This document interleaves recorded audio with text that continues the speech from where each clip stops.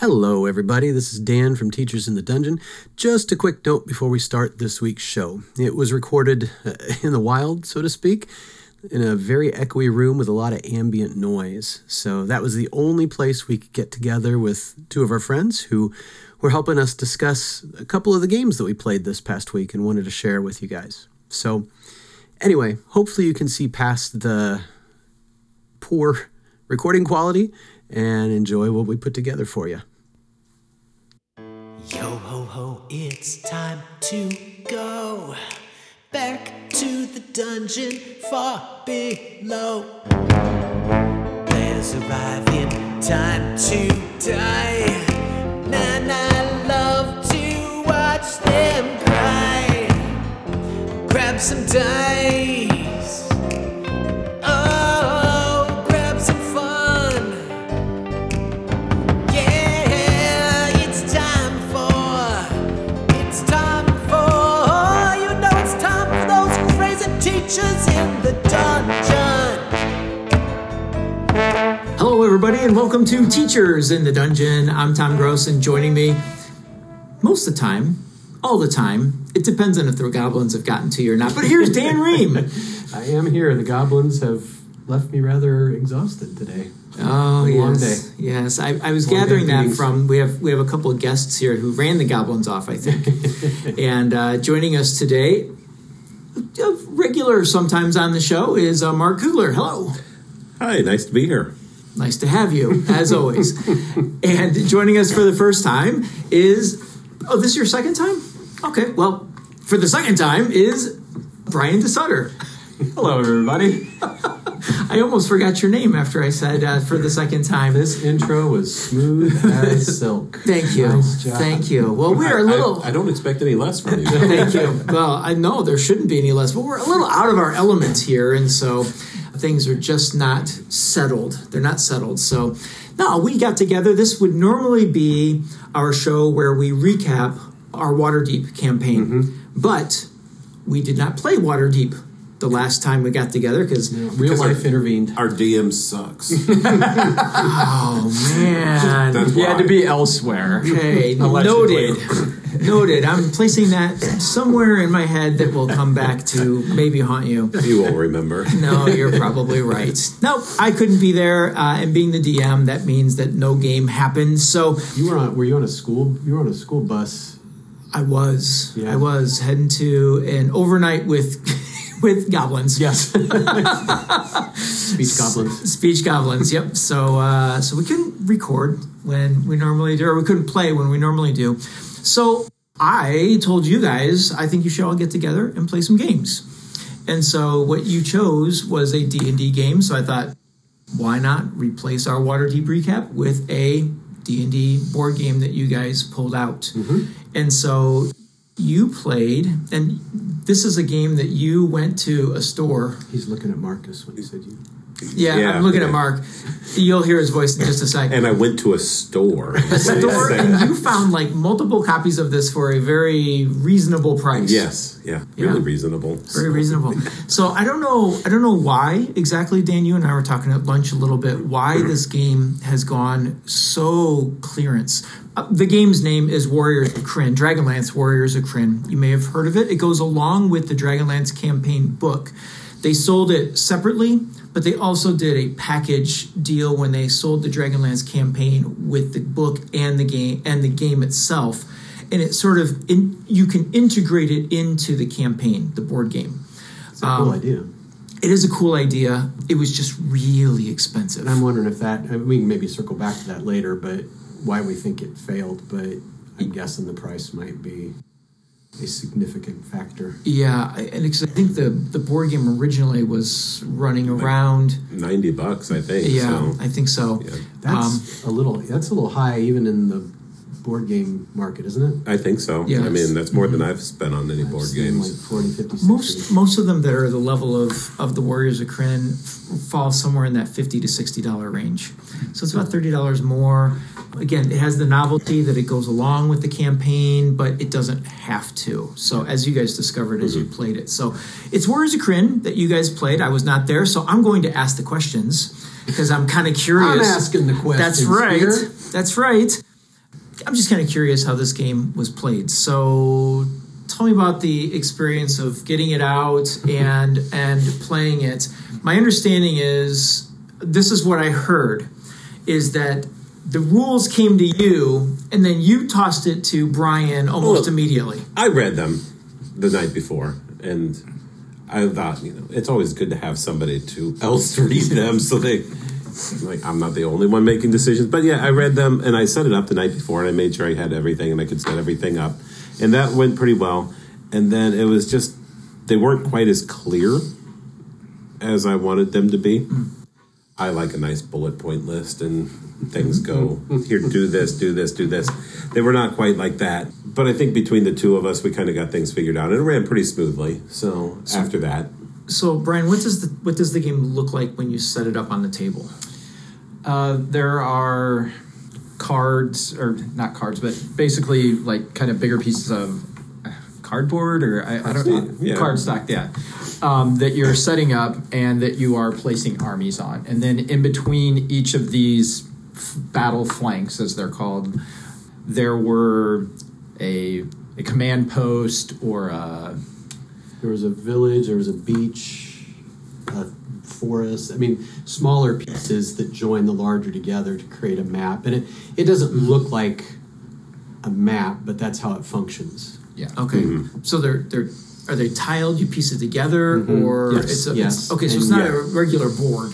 And it No. function as spaces to move on, essentially. Yeah. Okay. Yeah. You get. I so can many tell you the moves. shapes if you want, but it wouldn't make I don't know if you'd understand it. I know geometry. Do you?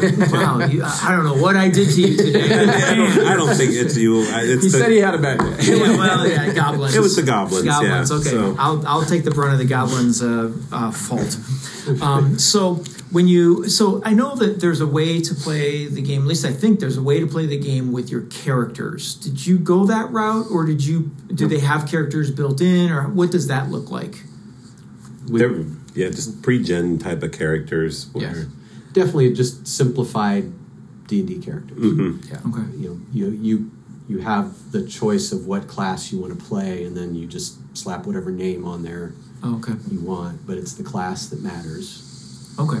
And then what is the goal? You mentioned there's armies, and then you guys are heroes, I'm assuming. And The goal varies. There's okay. scenarios, Yeah. and the way I understand it when I read the whole book before we even went there is that you kind of start and you can kind of keep track of the scenarios and run it through from, I think there are 12 or 13 of them, and you kind of run it through all of those scenarios. If you're running this, I guess probably with Dragonlance, to say, here's what you start at, and you go through this one and you go through this one, and you can probably play your little campaign and your smaller campaign in between, and these would be the big kinds of things going on. And so you keep track of that, and I don't know, I didn't quite get the mechanic of how they'd want you to go through back and forth, because I was not trying to do that. Right. But yeah, those scenarios lead to an end Okay. sometime. So I was noticing in the campaign book, I've got this right here, on the first reference to the game itself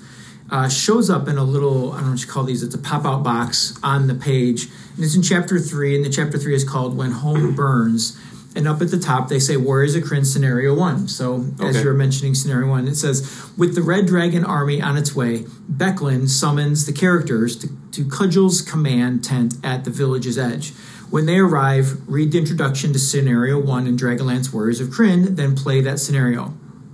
It kind of told me how it works, but what I was trying to figure out when just thinking about this game, so are you leading armies, or they're sort of secondary and you're doing things that impact what they do? Well, on the cards, you set up the cards and the different kinds of things, and you have your heroes, and on the cards there were different tokens that represented units or some sort of Foot soldiers, archers, and mounted.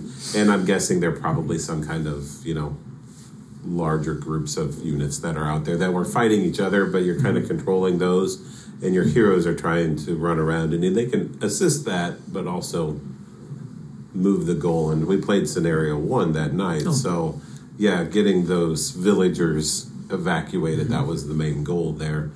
And you're trying to do that while these armies are going back and forth and doing things. Okay. And that's the scenario you were telling me, Brian, about you drew an unfortunate card right at the start. How did that work?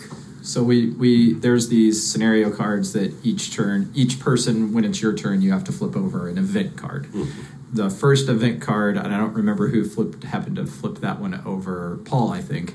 He flipped it over, and it said, immediately there are these vile creatures that are kind of like the mini bosses on the board that you have to fight. And it said, immediately, if there are any of these people adjacent to any of the villagers, immediately remove 2 villagers per vile creature. And there happened to be 2 vile creatures adjacent. So we immediately lost 4 villagers out of the 12 that we had. And to be successful in the scenario, you had to save at least 8. So you're to your minimum in the first play. Mm-hmm. Mm-hmm. Wow. And it, just as a sort of general statement, this would be, it's a cooperative game, mm-hmm. and it plays like Pandemic, if anybody's familiar with that. In fact, very similar, because Pandemic, you also turn over essentially event cards mm-hmm. that usually mean something very bad happens. And then you have to scramble to fix that. Mm-hmm. And that's kind of what we were doing. Yeah. Are you all in the same location, or like Pandemic, are you spread out around the map? You start together, but yeah, you can't. It didn't really say where we started, so we just assumed that we started at the base tent. Yeah, that's kind of. That's what it says here. Oh. In the campaign. Might have been an error in the game that they put the instruction there, but forgot to put it in the game. Yeah, there might have been. That was one of the things that would have been helpful to know.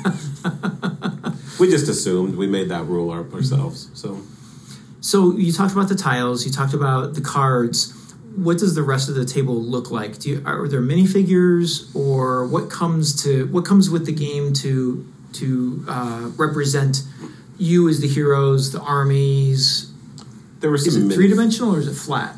The cards are flat. But yeah, a little both. There's some minifigs that represent characters, and they're kind of generic. Yeah, it's the one. I guess the one thing that felt a little weird is they didn't feel like they fit. No, I mean, you've got them to show where you are, mm-hmm. but it wasn't like there were nice squares or things for them to go in. Mm-hmm. Each piece of cardboard on the table was a place you could go, but they're all different sizes.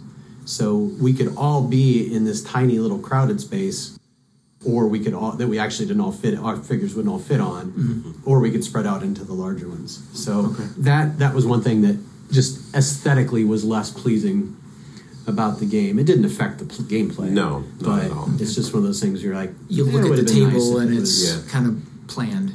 Yeah. Okay.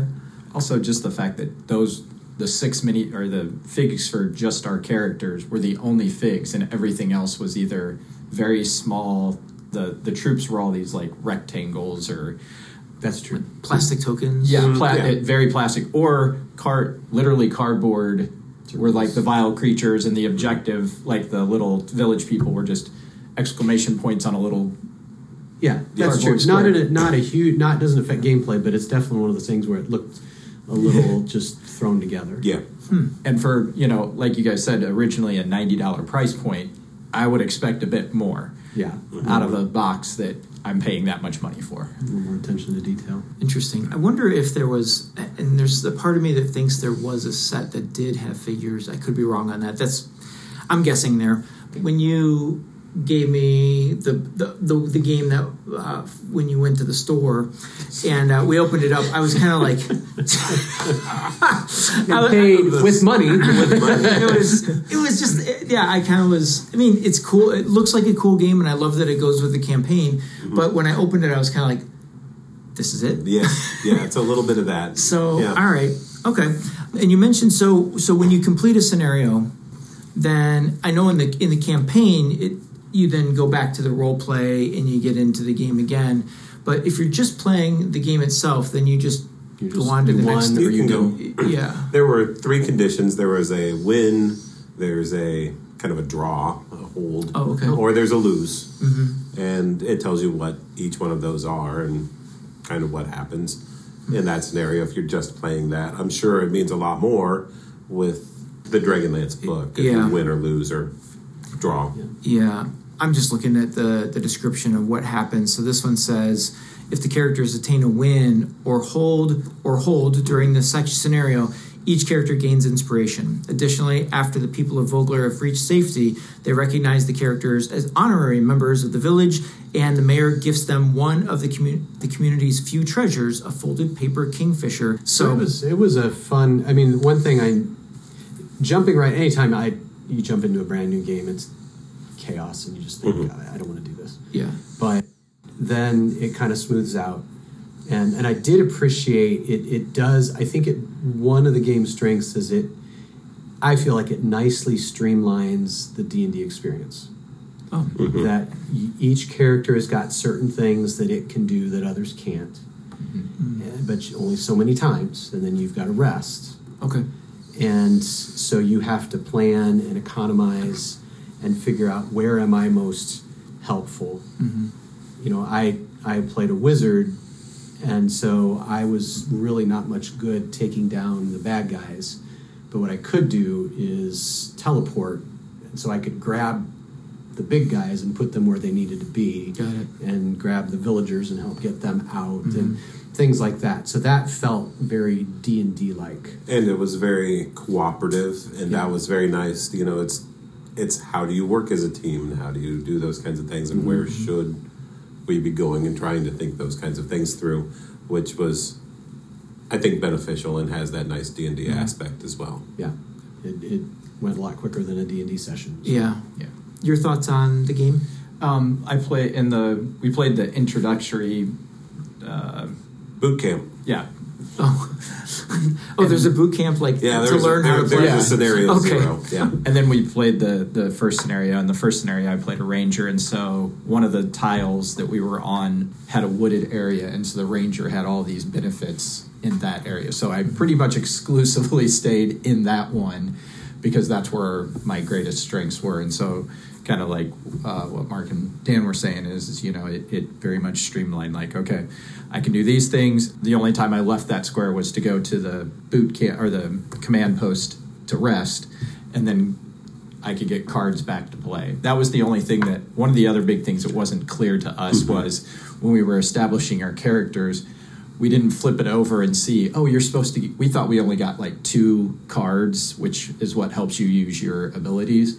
In actuality, we were supposed to get 4, and that made obviously a very big difference. Okay.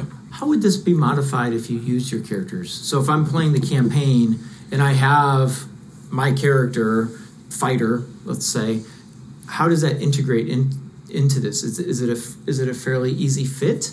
Or I don't know if you guys, was there anything in the rules about it, or? Well, I didn't see anything in the rules, and so I guess you would just take your class, because everything seemed to be mostly based off of class. So I think it'd be simplified. Maybe you get a certain number of those cards, but they wouldn't necessarily line up with what your character does. Okay. Yeah. Like you wouldn't have every spell available. And for example, as a wizard. Got it. And I know that further along there are equipment kinds of tokens that you get, and I think maybe even some different spell things that come up, but we were not anywhere near those points at this point, and so it was just very going through rolling those dice. So what I'm hearing is maybe you don't play your characters in the game. You just enter yourself into the war. I kind of feel like you'd have to really dumb your character down. Yeah, you'd have to create some table rules to do that. Okay. So maybe you're just taking on a new, you become part of the war and whatnot. So the question I have is, could this be modified to any adventure? If I'm creating a homebrew and I want there to be war, would the mechanics of this be loose enough that I could fit a story into that, or give a war scenario where then you turn to this game to play that out? My initial thought is you would have to probably do some modifications to it. I think the framework that it's got, I guess thinking in terms of, because I do homebrew, I look at that and think, okay, that gives me some ideas. I might use some of the cards, I might use some of the pieces, but it's probably going to function differently than what I would have to think through again, because we'd want to incorporate full-fledged characters. Yeah. So that would require some adaptation, I think. Okay. So since I don't do that, I was going to say, I think you could. What I would be interested, what I think would be the hardest part, maybe, there are key points that you go through, and those key point cards, those are the really bad ones. I mean, it wasn't just, every time you do this, you turn over one of those cards, something bad happens, but when you hit that key point card, that's a awful thing, seems like. So, do you have an example? Well, you pulled a key point at the very beginning of the first card. You put them in there and you shuffle them, and then it's just like, they just there you go. Okay, all right. But when you hit those in the rule book, there are these different numbered scenarios or something that are going with that you read on this one. This is this line, and it tells you what's going on. And those were tailored pretty much to Krynn. And so I think you'd have to rework some of those. But, by now somebody may have done that. So maybe you could go up online and find some more generic ones. Because I thought, when we first talked about playing it, I was kind of excited because I thought we were going to be able to just straight up take our characters in and play. And I'd always kind of wanted to play my character in a large-scale combat to see how that would work out. And that is not what this game is. Like, I don't think you could just drop your character in and play out, you're wading through mass combat. That's not what you're doing. Okay. Yeah, I know that's where I was going with that question is I know as a kid, edition 1, where it's very combat oriented, we always wanted to have like big wars and stuff, but we could never figure out the logistics of like moving troops around and stuff, so we never did it. But I thought maybe this is that tool, maybe this is the mechanic that allows a person to do that. Not quite. The best I had was actually last year at GaryCon, because I think the Dragonlance book had just come out. Is that or would have was been about that time? Yeah, and they had set this up so that it was a morning session, and neither you nor Dan were in there. And I went in, took my character, and they had all the tables set up, and we were recruits into the Knights of Solamnia. Is that and then we were each in a platoon or squad. We were in a squad, and we got some training and did things, and whatever we got shipped out to do, that affected everybody else in the room. So my squad was tasked with, first clearing out a village and then guarding a bridge. And if we failed in one of those, then that changed everything else. But that was at a huge convention, and it's not. And you had 20 tables in that room where they were all doing these different things, and that would. Do that at home. That sounds so awesome, but so complex at the same time. And I'm glad I wasn't running it. I just had to show up and play. I just pulled dice. So you know where Dan was that morning. He was still playing in that game from the night before. No, that was from Friday night. This was Sorry to bring up old wounds, Dan. You have to go back and listen to our GaryCon recap from last year if you want to. Honestly, it took me a minute to thank you for that. It took me a minute to remember. I blotted that out of my memory. And now it's back. Even I know. I wasn't even at GaryCon, and I know about that story. Tom and I bring it up sometimes, and it just we just chuckle at the texts that we got. All right, so let's set aesthetics aside, because I think we know how we feel about how the look of the game is, kind of disappointing, flat, all that kind of stuff. Outside of that, in gameplay, what grade would you give this? I'll start. Yeah. Go for it. I'm gonna not answer you directly. I'm used to that. My recommendation is, if you can pick this game up for 50% off, definitely do it. I would really recommend this game if you have a group that sometimes can't get together, like only some of you can get together. You need this game.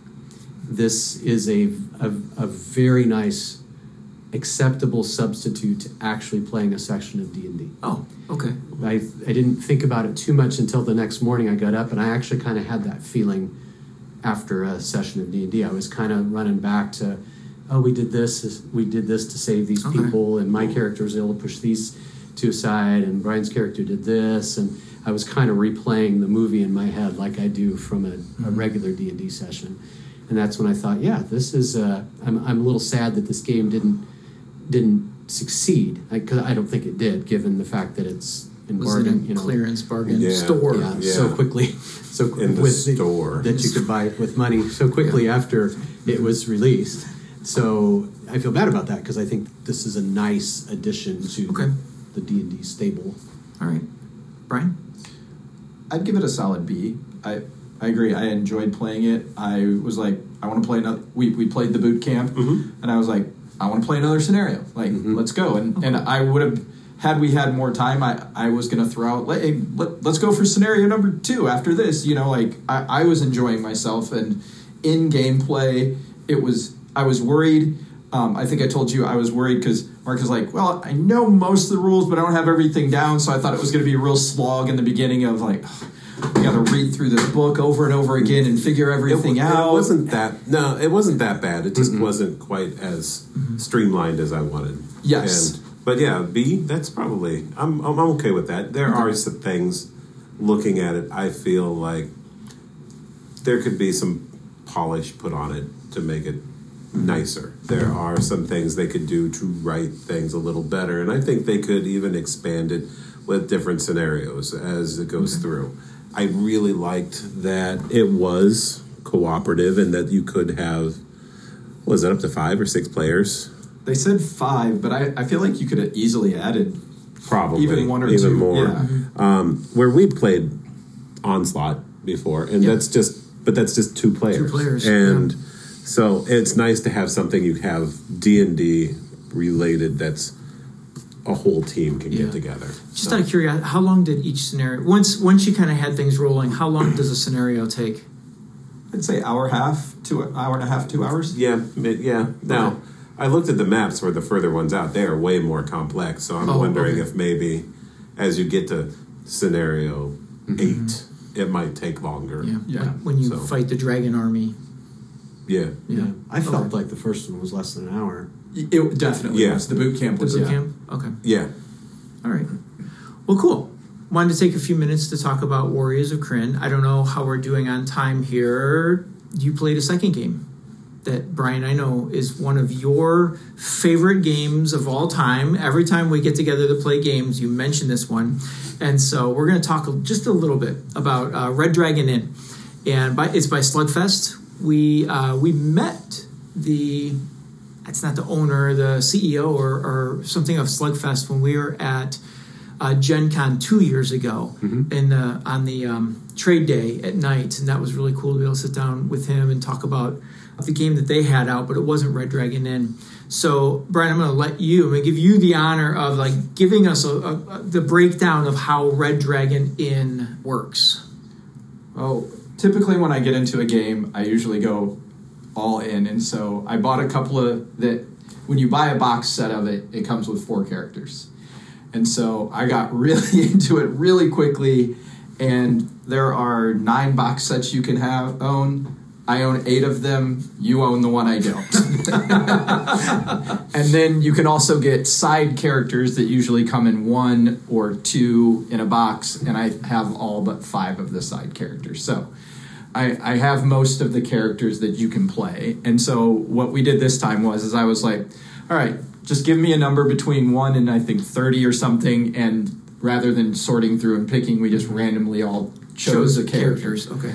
And so you drop 7 cards, and the gameplay, one of the things I really like about the game is very simple to learn. You can teach somebody in less than 10 minutes. We had all played, I think everybody at the table that night had played once before. And so it was, hey, we're just playing again. But gameplay is very simple. You take an action, and you have cards that say action on them. You have cards that say sometimes, and you have cards that say anytime. And so depending on sometime or anytime, you can play them. And so you do that, then you order a drink, and then you yourself, if you have a drink in front of you, you drink a drink. And that is your round, and then it passes to the next person. The purpose of the game is to either drink everybody else under the table and that they pass out, or they run out of money. and we're talking in gameplay, not in Yes. real. However, it could be modified too. Yeah. I'm sure it could be modified to an actual drinking game. Kind Yes. of a rotten way to end the night, but okay. Some of the drinks are poisoned, so I don't know if you'd really want to Yeah. replicate that. I don't know. I think in my younger days, I may have had some that were poison. I don't know. Wood alcohol. I'm sure it's fine. Yeah. Right. So how many games of those did you guys get in? Just the one. Just the one. Yep. Okay. And how did that go? And who won? Dan won. So did you outlast them, or did they run out of money? Did you run out of money? I ran out of money. Mark ran out of money. Yeah, Paul, there were four of us that played, and Paul targeted Brian out of the gate. And All of you targeted me out of the gate. Right, because when I saw... The thing about this game is that you've got certain things you can do to the other players. You can make them drink or do things that cause them to lose sobriety, lose health. Right. And that's how you win, is by getting them down. But a lot of characters have counters to that they can throw a card down real quick. And Sure. So Paul slapped Brian with something that I also could do. And when I saw that he had no response and just had to take it, I was like, well, I could throw this at Mark or Paul, but for all I know, they'll just cancel it. I know it's going to work if I throw it at Mark. So I just did that. and then I followed along. Which was the smart play. Yeah. Yeah. Okay. So that got Brian down, and then... Did you go? You didn't go out first, though, did you? Or did No, you? surprisingly, I was the last person in with you. I thought, yeah. So he was heavily damaged.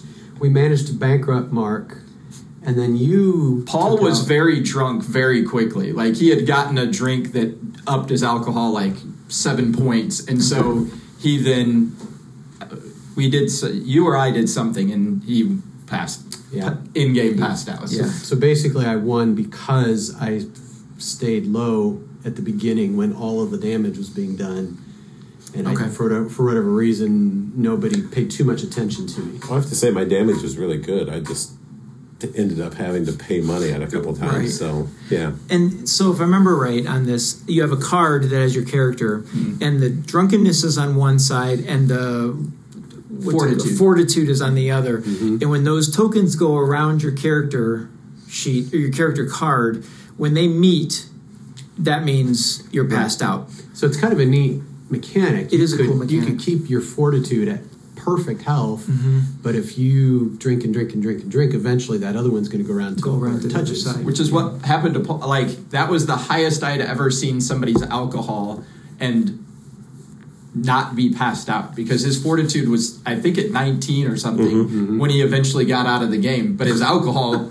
got up to 19, and so he just... So I brought it up because I've played this game as well, and I really, really like it, just like you do, Brian. I think it's a lot of fun. It can be a quick kind of game, but it has a lot of dynamics to it. A lot of replayability. Yes, and the art on it is really cool. And the witty. They had witty things written on them. Those were, some mildly inappropriate. You wouldn't want to play this game with children, but of course, it's being a drinking themed game. You probably wouldn't anyway, but I hope not. Anyway, so it's a fun game, and I'm glad you guys got a chance to play that. So we will get back to Waterdeep next month and continue that adventure. But glad you guys had a chance to get together to play some games while in my absence, while I was hanging out with a bunch of little speaky goblins. We had a fun weekend, though, nonetheless. But all right, well, I think unless anybody has anything for the good of the order, no? Wow, they got quiet really fast there. So I will just say, for Mark Kugler, Brian DeSutter, and Dan Ream, I'm Tom Gross, and until next time, keep rolling those 20s. That wraps up today's session, so thank you for listening to Teachers in the Dungeon. We appreciate you and your feedback. Until the next time we see you in the dungeon, we hope you roll high on those saving throws. If you enjoyed the show and want to hear what happens in the adventure, subscribe to the podcast. Have questions, thoughts, or ideas? Check the show notes for our website and our contact information. This podcast is not affiliated or endorsed by Wizards of the Coast, Hasbro, or any other third-party Dungeons & Dragons entity. Teachers in the Dungeon is intended for entertainment and informational purposes only. All names and sounds and any other related items are properties of their respective trademarks and/or copyright holders in the U.S. or abroad. The official Dungeons & Dragons website can be found at www.dnd.wizards.com.